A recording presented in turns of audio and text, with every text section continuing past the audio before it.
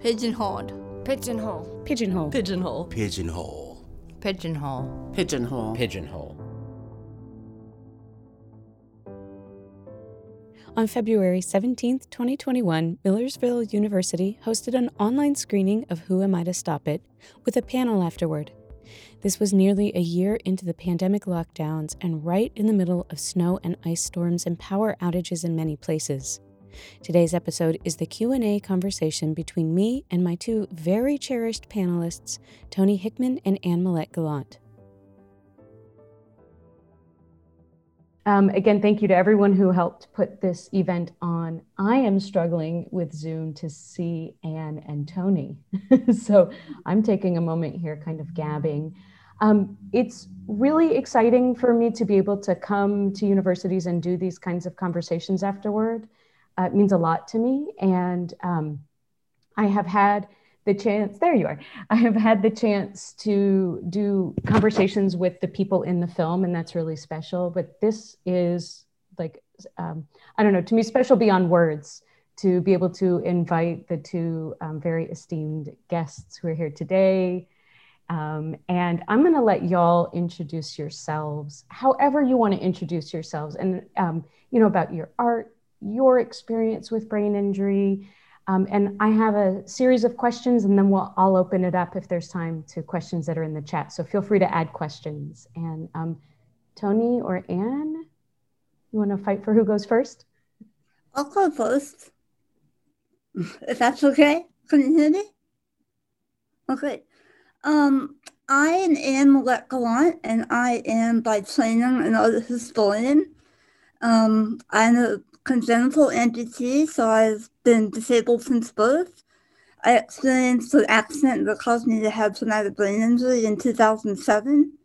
And it affected my physical and my cognitive, it created physical and cognitive impairments. And I've dealt with a lot of my anxiety and trauma through art, through formal art therapy practices, and also just through making my own art. It helps me to be able to, in art therapy, they talk about sublimating your feelings, putting material form to them, being able to look at something. It also is sort of just for me, if I'm having a anxious day or something, I can go paint a cat and it cheers me up. It cheers me up, and that's therapeutic in itself. That's beautiful. And Tony, before you go though, I forgot we were supposed to describe ourselves. We had audio description in the film, and I wanted to continue with that trend and have us describe ourselves. I do every time, and I forgot because I forget everything. I was even late to this event. So I'll go after Tony, but Anne, would you mind describing yourself and what's going on in your background? And then Tony, introduce yourself. I'm a Caucasian woman. And I'm wearing a bright, what do I call it, blue and orange headband. And there's some paintings behind me that you can see of cats. And they are very colorful. I also do some self-portrait work.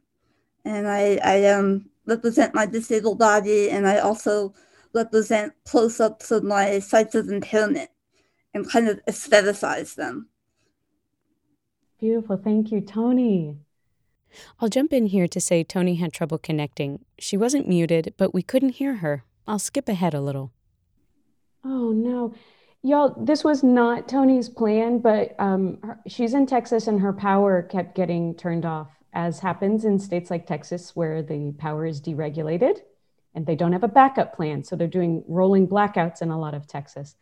So that's why she's moved to her phone, and lost her. Okay, I'm gonna maybe describe myself then and buy a little time for Tony to come back. But I am a white woman with olive skin and poofy, long, curly brown hair and big glasses. I have a fabulous array of odd cat pillows behind me and a giant kind of velveteen cat castle back there. My cat is asleep next to me. Hopefully he will come join, and then I can tell y'all what he looks like. I am throwing back to my days as a native Texan in a pearl snap button-down blouse. It's black with very elaborate red embroidered flowers. So that's the description of me. There's Tony, perfect. And she's connecting to audio. Great timing. But it didn't work. Some people jumped in here with text suggestions. And while the team worked on them for a few minutes, our host, Dr. Neuville, broke me from my perseverating on Tony's connection and got me back to the conversation. We'll skip all that. And you wrote a really incredible memoir about your brain injury experience and about art, kind of in the way you were talking about it. Do you want to tell folks about that book? Sure. It started with a response that I wrote to my own assignment in one of my classes. And I posted it there, and it became an introduction. So I just sort of started thinking about my experiences in terms of the assignment was loss and discovery.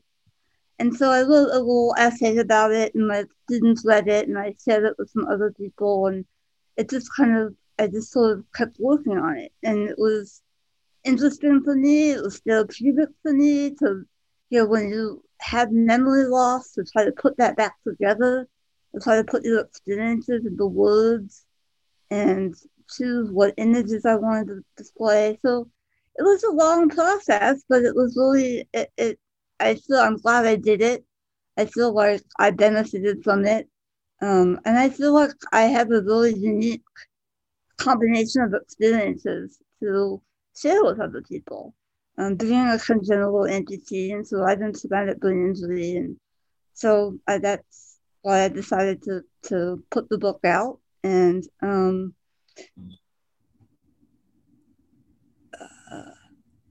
you guys hear me?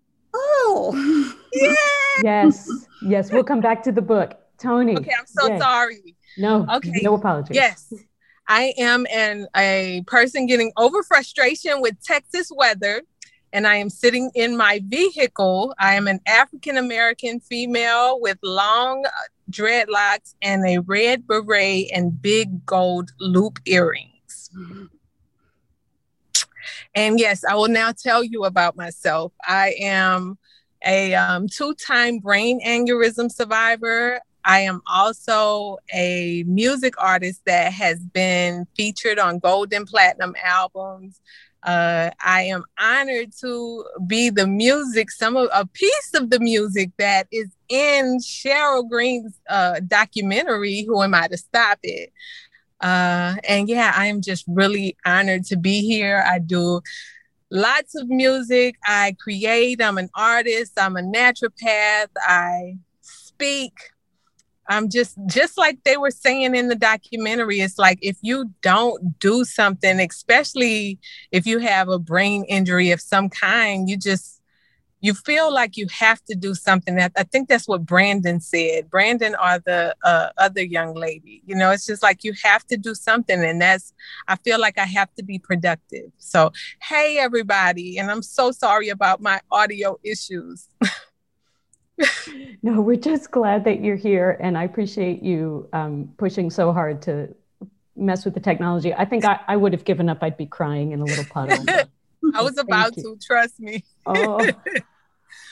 Anne talked about writing the book and doing the art that it can be therapeutic. Do you find that with your music? Yeah, I do. I find like if I'm in a bad mood or I'm feeling sad, like writing, or not even just writing, but making up a melody in my head kind of is touching. It helps me. Yeah. I think you fell off the call during the part in the film where Danny says, if you're having a bad day, just put on some music. And she hits the play button on her boombox and your song starts playing. Stop it. Really? So I got the email from you that you had lost power. I'm like, oh, but your song is playing right now. Oh, so I'll send you the film so you can watch that. I'll see. Yeah. Yes.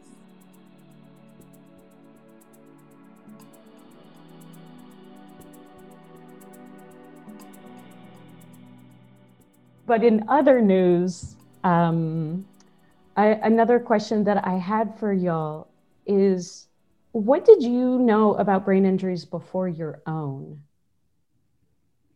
You want to go first, Anne? I didn't know much about them. I had read references and a few of the things I'd read, but I hadn't really thought about it, to be honest. It wasn't something I had ever really had an experience with. I hadn't known anyone who had had traumatic brain injury. So it wasn't, I didn't have any knowledge. Yeah, I would have to say that was my same thing. I didn't even know what a brain aneurysm was until it happened to me. And then I started doing research and I was the exact same way. So it was all new. It's still new. I'm still learning stuff about my brain injury. Like even when the lady, and I'm sorry, I don't remember her name, but the second lady, the artist, and she was just getting all emotional and she was saying how the noises like drove her. They aggravated her. I can see that because I get like that sometimes. Like I can't be overwhelmed with too many things, or it's just I get really frustrated, you know? Yes, I do. Anyone who knows me knows I know that too well. And so y'all had to learn on the ground as you went, still learning. And I'm curious. This is off script, but I'm wondering, Tony, when you collaborate with other musicians, whether it's Crip Hop Nation or anybody, are there accommodations that you have started to use since your strokes that you didn't before? No, I think the best thing that I did, I'm sorry, my lights just went out in my car.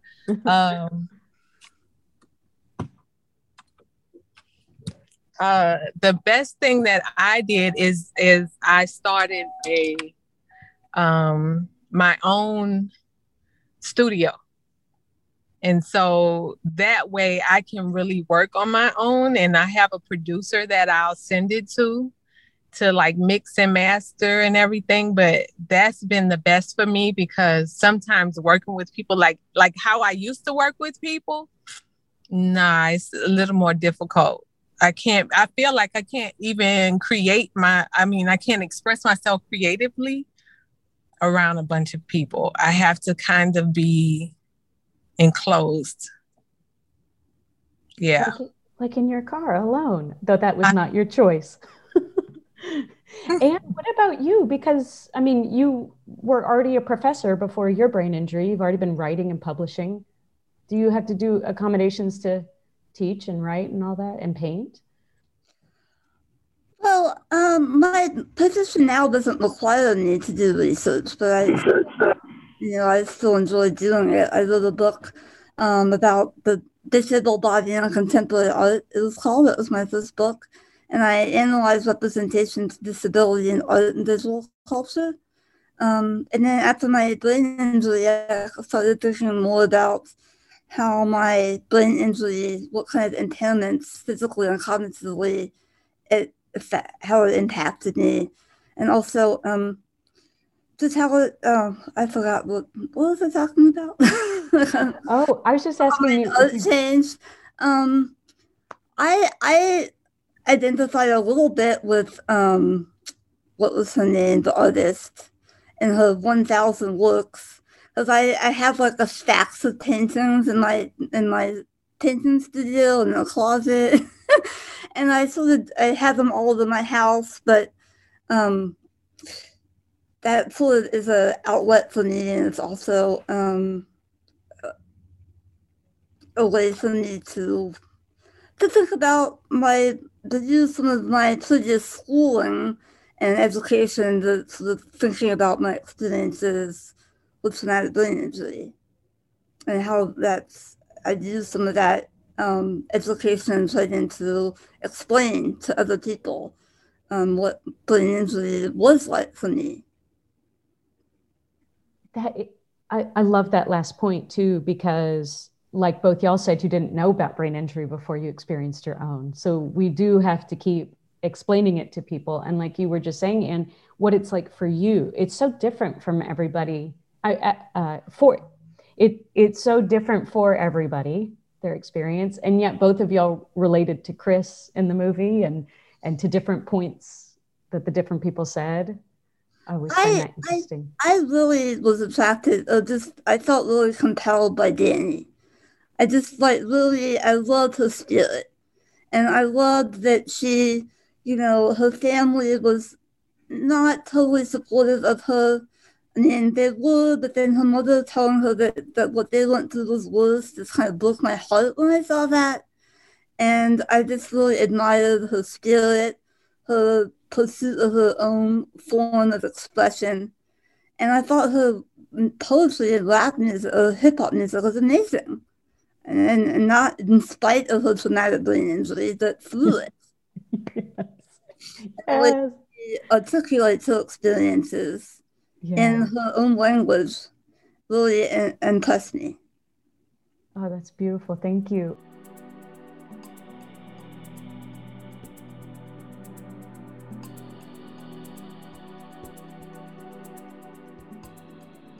Can I just interrupt with a question from the chat? Yes. Is that okay? It says a question for both Anne and Tony. What would you want people to know about your injury if they knew nothing about traumatic brain injuries?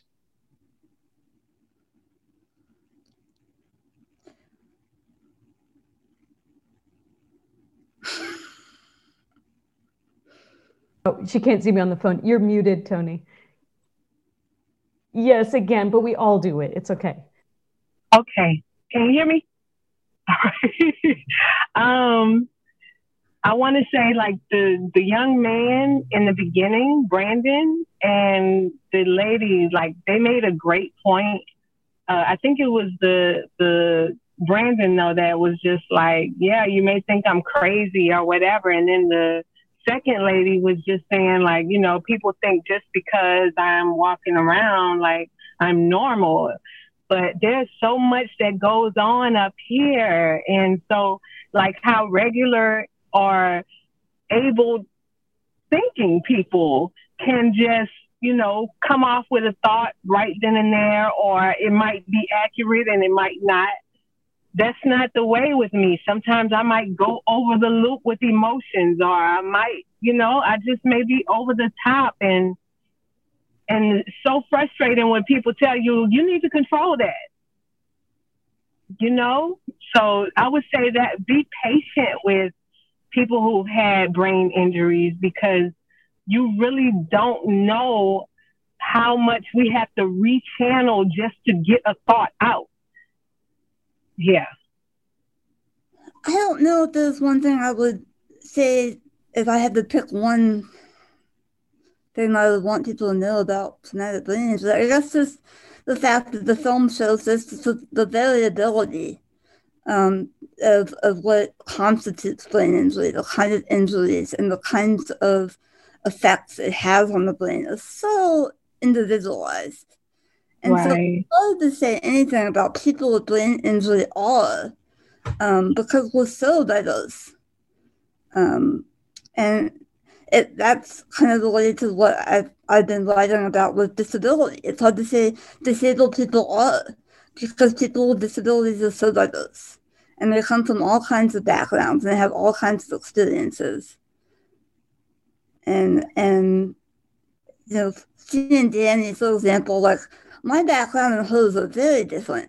I mean, I grew up in an educated environment, and I was middle class. I had resources, and I'm very grateful for that. But I identified with some of her emotions, some of her talking about, and what Tony said. Sometimes I have meltdowns. I do. I try to keep them private, but it happens. You'll get overwhelmed. I don't get sensory overload, except, I get mental sensory overload. I feel like I have just so many things to do. I can't see my way out of them. I can't see my way out of it. And then I'll just rush. I'll get everything done in a couple hours, and I'll sit there and say, well, what should I do now? What should I do now? And and I've always been very ambitious, and I don't think I had no anxiety before the brain injury, but it is intensified. And sometimes I just have to take a break and separate myself from something and just like go back to it when I'm more in the right state of mind. Oh, y'all are you're just making my heart soar. And the stuff that you say, oh, the cat is coming. I know this is a Zoom thing, right? This is what we do now, is we show Cat. So I'm showing Cat. This is Ruru. He's a long-haired black and seal tabby. Yes, black cats are tabby. His is black and red as his stripes. Well, now I've lost my train of thought, which I should have anticipated. But I really relate personally to what both of you are saying about your experiences. And Tony, you were talking, these are not the words you used, but it was something about sometimes you can't win. If you look too quote unquote normal or too able-bodied, nobody's going to believe that you need extra time or you need that restated. I get it all the time. I tell people I need help and they go, no, you don't. I say, will you write that email again to me, but in shorter sentences? No, but I don't know what your email says. The sentences are too long. Sometimes I have to rewrite people's emails to me so that I can read them because they don't believe me that my reading was affected by brain injury. And on the flip side, wait, I lost. What's the flip side of that? Is that it's what you said, Tony. I just can't put the words back in my head. You know what? You are dealing with brain injury people online. You asked the question. I hope through all of this you have gotten your answer. We have gotten the answer. We just gave you a whole picture of what it really is.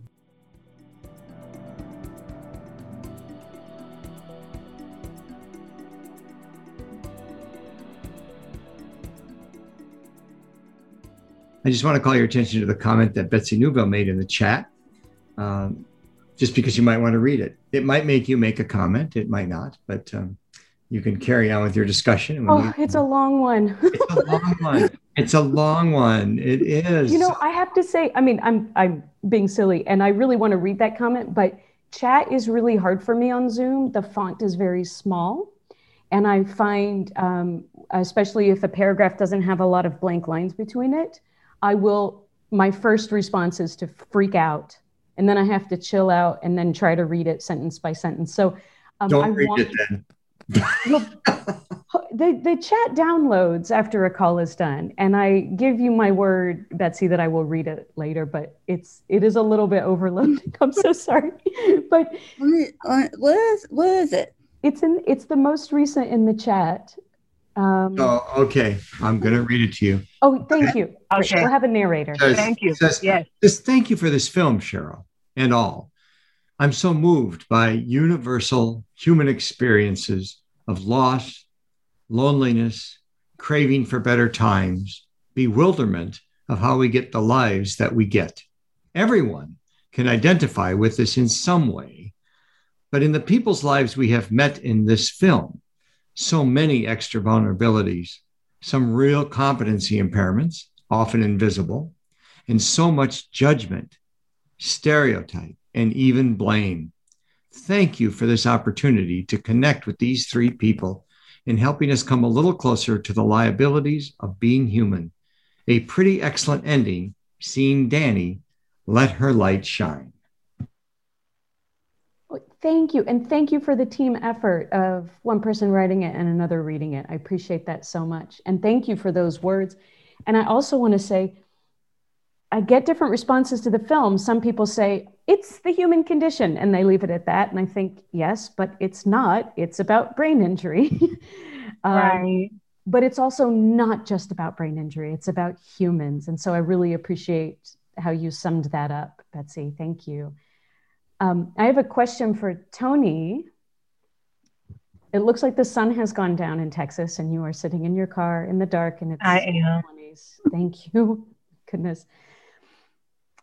This kind of goes back to what you were saying in your last answer, that the feeling is in me, but I cannot come up with the words. And now the cat is on the prowl. just thinking about this idea of, oh, you don't look disabled, or you don't have these impairments, or you have too many impairments, and just people not understanding. You titled one of your albums Crippled Pretty.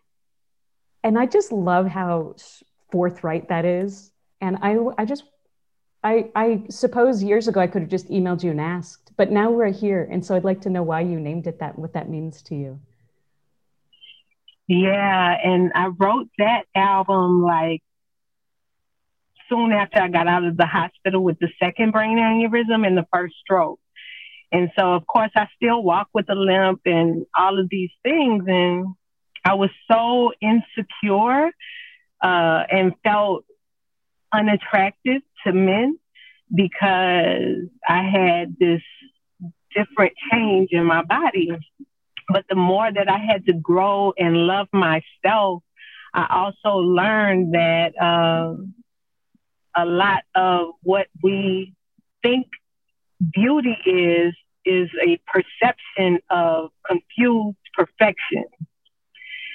And so, you know, even on the song, I'm like, this whole world is crippled pretty, because you have people who are getting facelifts and implants and all of these things to fit in that concept of what they believe is beauty, when the reality is beauty is the illusion. It's actually something that has to come from within. And it's not that I don't still go through that challenge of feeling beautiful, feeling attractive, because of the concept of what the majority of the world thinks of perfection.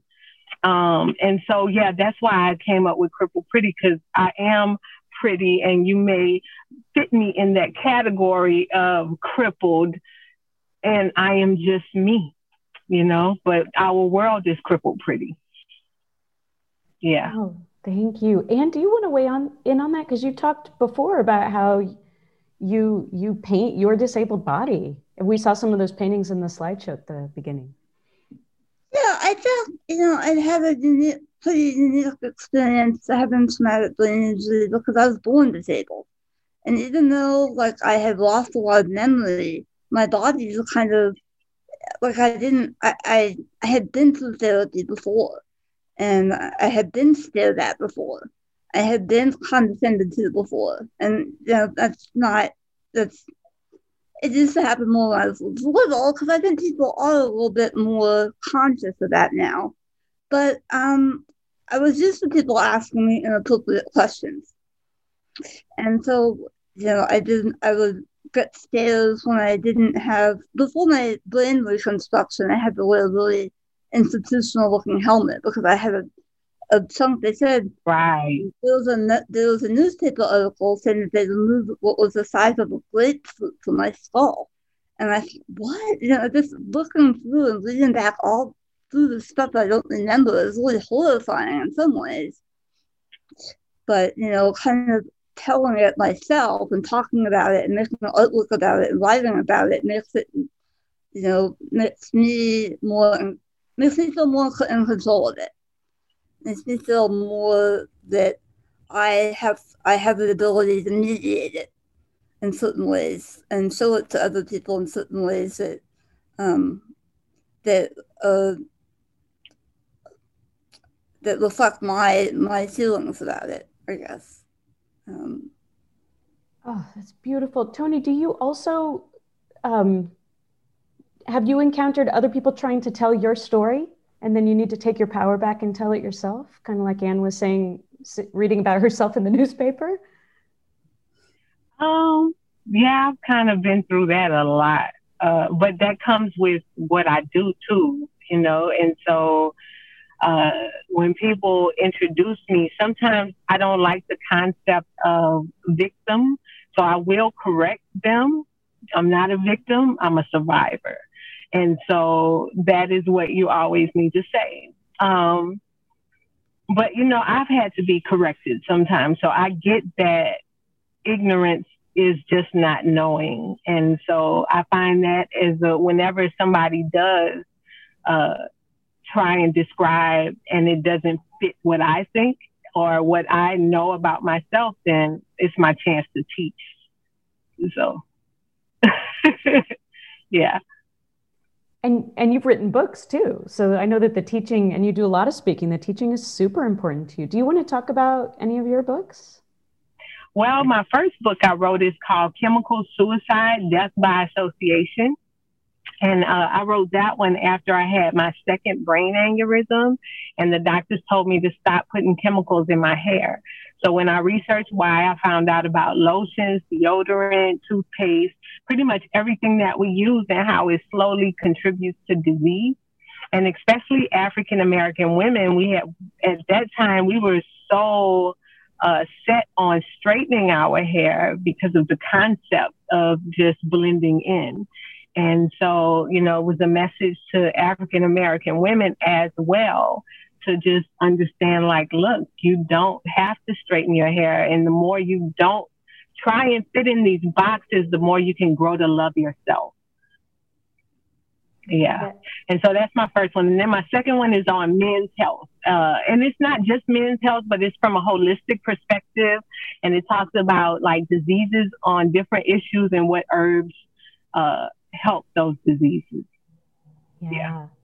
The thing that always gets me when you talk about the book Chemical Suicide is that little bit you just said is the perfect illustration of the intersection of racism and ableism.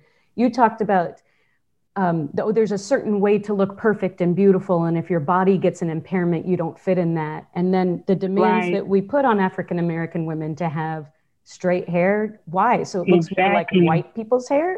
Exactly. Yeah. So I really appreciate when you describe it.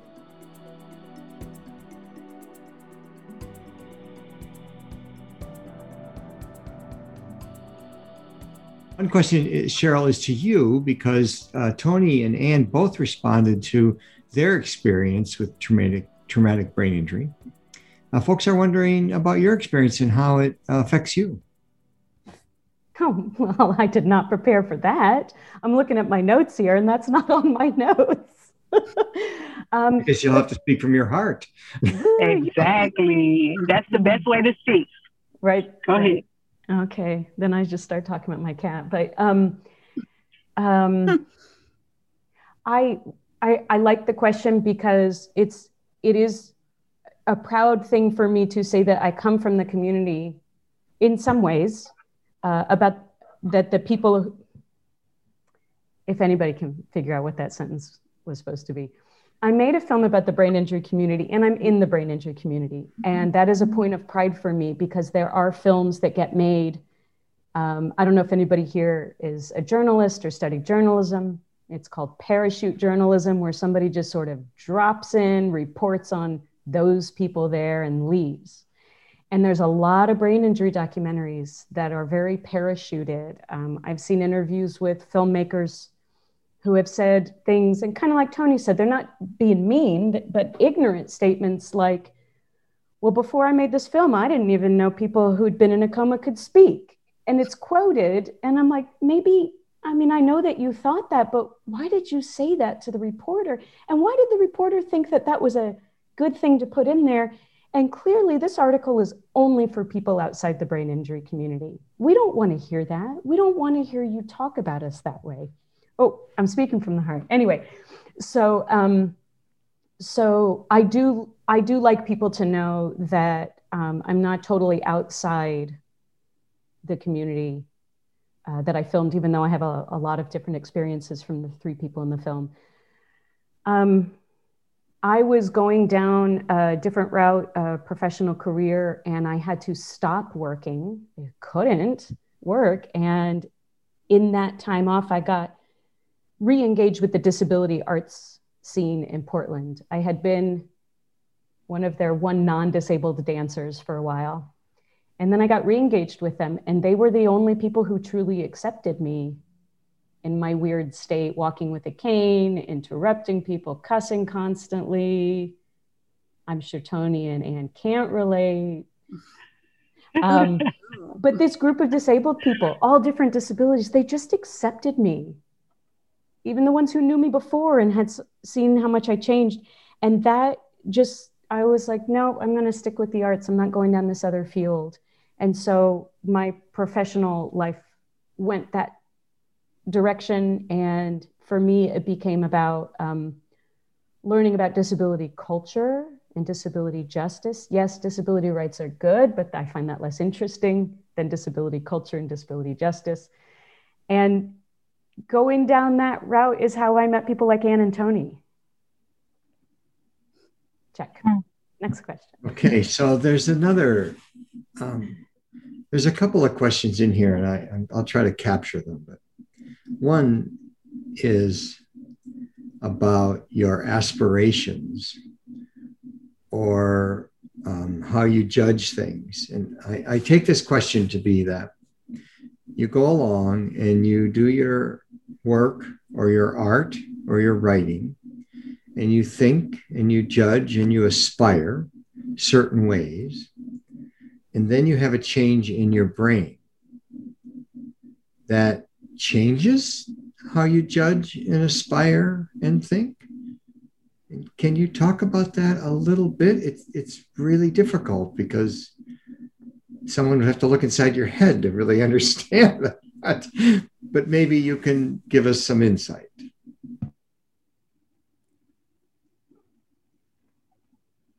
I'm moderator, so you two lovely invited guests. Yeah, you can answer first.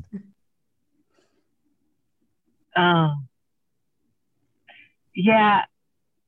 Can you repeat the question? Sure. Let me shorten it up. I'll shorten it up.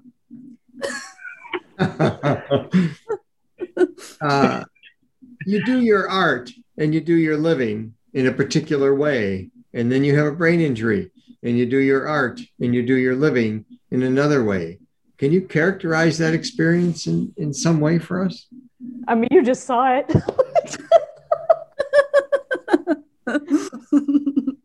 I'll change it again if I have. But I can answer, but I would love for Tony and Anne to go before me if you have an answer. So I would say before, I hope this is answering.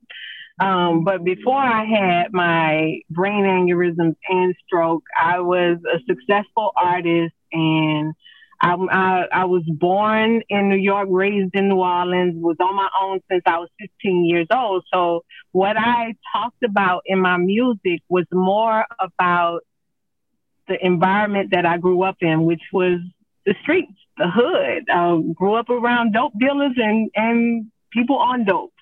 And so that's what I rapped about. And that's the stuff that got me signed. However, when I had my second aneurysm and first stroke, it literally changed me from the inside out. I almost transitioned. And so in that process of going back in myself and learning to love myself, my art had to come from a different perspective because I was no longer the same person. And I think if anything changed, it was because I had to change from within. And now, as far as the brain injury and the issues that I have in my brain, yeah, the way I create is a little bit different. I paint also. I do it. I'm not as good as Anne. I don't think I would be that good, but I paint to get out of my head. I create to get out of my head, out of my overthinking stuff. Because if anything has changed, I overthink because I feel like I need to. I hope that helps. Great, thanks. Yeah, I definitely overthink things. I mean, I was working on writing about representations of disabled bodies in art and thinking about my artwork, although I don't know. It's hard to remember, like, what. Okay, let me rephrase this.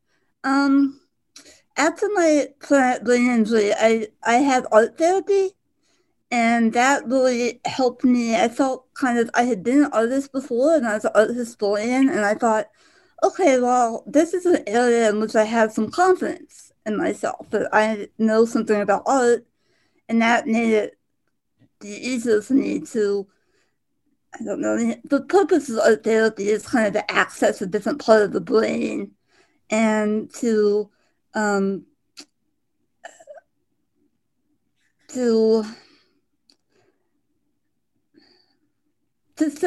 of put in, well, I'm not explaining this very well. I started doing a lot more collage because I write about in my memoir how I think sometimes my memory is like a collage because I have flashbacks of certain things and images from other places, and I can't always put things into a context. I'll get like memories of something in my head and I'll have to like think about it. I'll get flashes of something in my head and I'll like, where did that come from? And I'll have to sit for a few days. I write more about traumatic brain injury as a disability. I've kind of incorporated that into some of my work in disability studies. And I also think I have done more self-portraiture since my traumatic brain injury. As I was working with art therapy and sort of thinking about how my art could be more therapeutic or just could display some of the things that I argued for when I was writing about other disabled artists' work, and how I could use art to express traumatic brain injury, because also traumatic brain injury, a common side effect is aphasia, being able to have trouble finding the words, and using imagery instead was something that I really responded to. And that really, I started thinking more about my own work as more therapeutic, and it could be for myself and for others. Oh. Caroline, it's your turn. Well, I had something I was going to say though, which is that, what's it? Hopefully this relates back to what y'all both were just saying. Now I remember. I wanted to hold up your book during this event and show it to people, but good, you're going to. I have all my books right here. Oh, good, because I do want you to at least say the name. I want to be able to look up stuff if I need to. Right. But I want to tell you, there it is. What? I'm like, okay. There we go. Remembering. There it is. Wow. And there's that self-portrait. Thank you, Anne. So it's remembering. I love that. Isn't it? Yeah. And when you bent down, we could see more kitty paintings on the wall. That orange one looks like her croissant. The reason I bring it up this way is to say that I was going to hold it up, but I gave your book away. I read it several times, and I want to tell you who I gave it to. This is a young adult who wants to go to art therapy school. And I thought, well, you need to read a book about art therapy written by a disabled person. And the second layer of why it was so important to me is that she is a COVID long hauler. So she, quote unquote, recovered from her COVID-19 infection and is having those kinds of symptoms that a lot of people with traumatic brain injuries or strokes complain of, which is foggy mind, disorganized, irritable, meltdowns, fatigue. I'm breaking in here for a minute. The film screening and Q&A happened on February 17th. The reason this recording is coming out more than a month later is that I couldn't get to transcribing it sooner because I was diagnosed with COVID-19 less than 2 weeks later. And hearing me list out those symptoms is weirding me out now. During the panel, I felt physically healthy, although my baseline healthy is always slightly unwell and in pain all the time. But less than 2 weeks later, I was in bed for 3 weeks. I'm outrageously fortunate to have not needed hospitalization, but I'm stepping in here to second the experience of the young woman I was talking about. Brain injury impairments prepare you for COVID-19 and that you already know what the virus's soul-crushing fatigue and confusion feel like. You know what isolation feels like. You know what it feels like to wonder if there's an end to the current situation, and if it does end, wondering what it will be like then. I'm able to work part-time again, but I'm still sitting here, more than a month later, flipping through my day planner and wondering what shape it will take moving forward. It's surreal. And I think that everything that the two of you put out there that helps people understand acquired brain injury and stroke and traumatic brain injury, that is going to be invaluable moving forward as people, God forbid, more people develop long haul COVID symptoms or people have had strokes from the COVID-19 infection too. And so they need to hear this. And it's so great that you're already getting your messages out. And it's now this whole new group of people who also maybe didn't know anything about disability or brain injury and now have all these symptoms. And so it was especially meaningful for me to mail her in particular your book, Anne, and that's why I no longer have your book. And I don't remember what the original question was. Okay. It's okay. We're not quite out of time, but we are getting close. And so I want to give each of you an opportunity to respond to this very important reflection. And that is that many of the people who are with us tonight are aspiring teachers. And they are going to meet children who have disabilities, traumatic brain injuries. And what advice do you have for those teachers? I definitely would say, first, understand that everybody will never learn the same way. Like, for the life of me, I never was good at math. I tried. I had to take remedial courses in college. Like, I was never good at math, but some people are great mathematicians. So when you deal with people with disabilities, no matter what it is, I think the first thing to understand, if you feel like it's complicated or they are complicated, don't look at them as a complication. Instead, try and figure out their learning language. What do they love to do? Find that out and then present them with the thing that they love to do and learn in that aspect. But, you know, a lot of teachers, because this happened to me as well, but a lot of teachers will get so frustrated with children because they're not learning how they teach. But maybe the teachers sometimes need to learn how to teach a different way. You don't have to always follow the curriculum 100%. Just bend it a little bit so everybody can gain and not feel left out. That's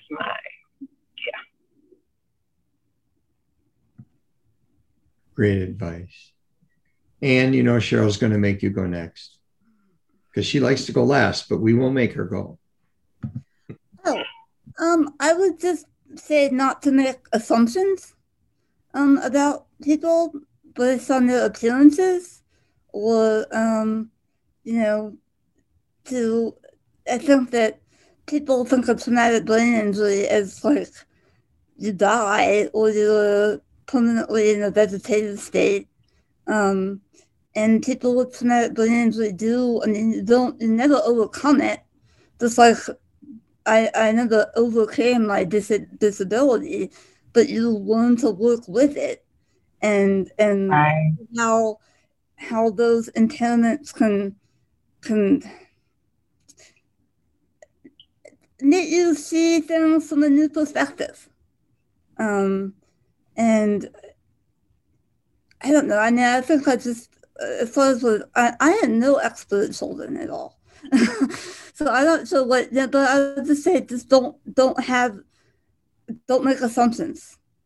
And it is hard. I know that teaching is hard, especially in elementary programs, because it's gotten so standardized, and those public schools have that. You know, they have to pass tests to get to the next grade, and not all, people with traumatic brain injury might have trouble with standardized tests.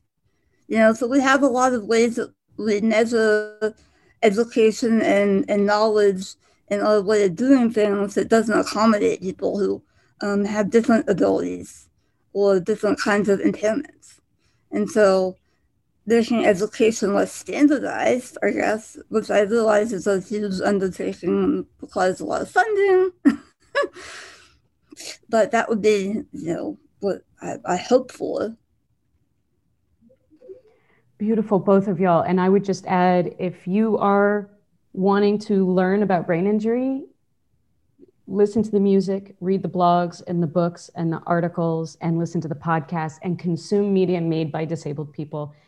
And make sure they're not all white people, all upper class people, all people with one type of impairment. Go across the field as broadly as you can and gain as many different perspectives as you can. But prioritize stuff made by the people with the disabilities that are being talked about, not the interviews with their parents, not the articles by the filmmakers.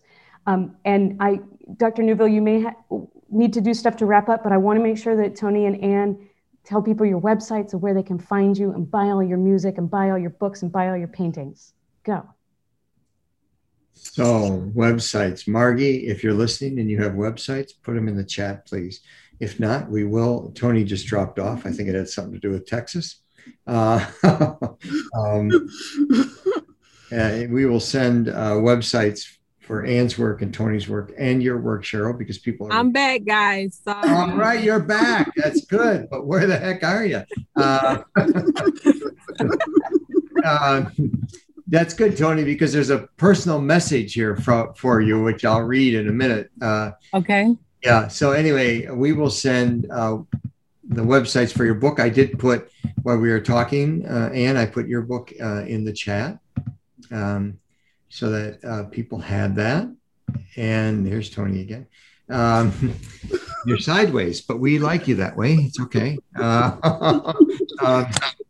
So just a couple of closing things. One is I want to mention that someone noticed that there was some talk either in the film or in the conversation here about normal. And they just noticed that. And they wanted to have a discussion about, well, how does that play here and what is it? And we don't have time to talk about that, but because there's a whole lot of stuff written about how normal got created. And I suspect y'all would give us an hour conversation on that. But they did notice that.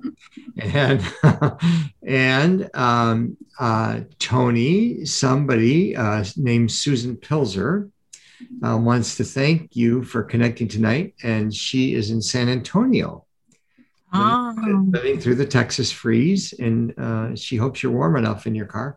And she appreciates listening to what you have to say. So I just have to jump in, Tony. That's my mother writing. Oh, it's Mom. Hi, Mom. Thanks. That's so sweet. Yes. Thank you so much. Wow. And I think that is all. I so appreciate you folks being here. I feel like I want to go out and now have a drink with you. But now we're on Zoom, and but we really appreciate it. And the folks at Millersville will have access to your film for the next year. And so we will be promoting that. And we'll also email everybody who was here the websites for Tony and Anne and Cheryl.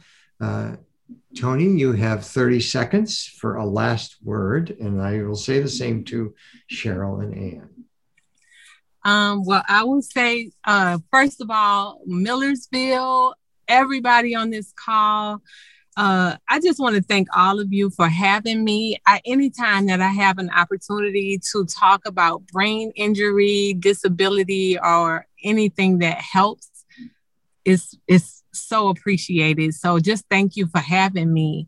And also, if you want to follow me on social media, you can go to the real Tony Hickman, not the fake Tony Hickman, but the real Tony Hickman on all social media. And that's my tag. Yes. My wrap up is just thank you. Thank you, everybody. Thank you for your participation. I'm completely blown away. Yes. 30 seconds. What do you got? Oh, thank you for having this event and giving us the chance to all get together and talk to each other and share our experiences. And I look forward to hearing feedback about what the audience thought. Yes. we'll send you the chat. They're putting things in here. If you want to express some personal note to anyone here, you folks here, just quick stick it in the chat because we will send them all the chats. Cheryl, you get the last word. Oh, that also is not in my notes. Everybody check out Rising Phoenix on Netflix. You will hear Tony in the theme music. And it was Rising, what is it? Phoenix Rising? Rising Phoenix. Rising Phoenix. Rising Phoenix. It's a film about the Paralympics. Yes. And, Good. I would encourage folks, if you had questions that didn't get answered, because again, I really almost never look at chat. It's too overloading. My contact information is on there. I'm happy to talk about the film, to bring it to you. And just please follow these two phenomenal women and support their work. I'm out of words, y'all. And Cheryl, I look forward to seeing what's next from you. I do too. I was just going to say, I suspect we haven't seen the last of any of No. You haven't seen the last of us. So. Right. So thank you so much, and have a good afternoon, evening. And for everybody that came, thank you for coming. And that concludes our evening. See you all later. All right. Thanks. Bye, guys. Bye. Warm, Tony. Yeah. Oh, I got to go back to the cold house. Okay.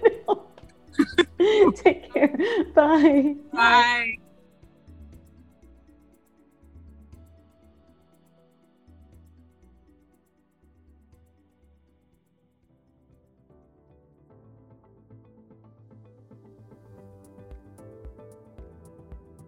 Every episode is transcribed. Links, guest info, and transcripts are all at whoamiToStopIt.com, my disability arts blog.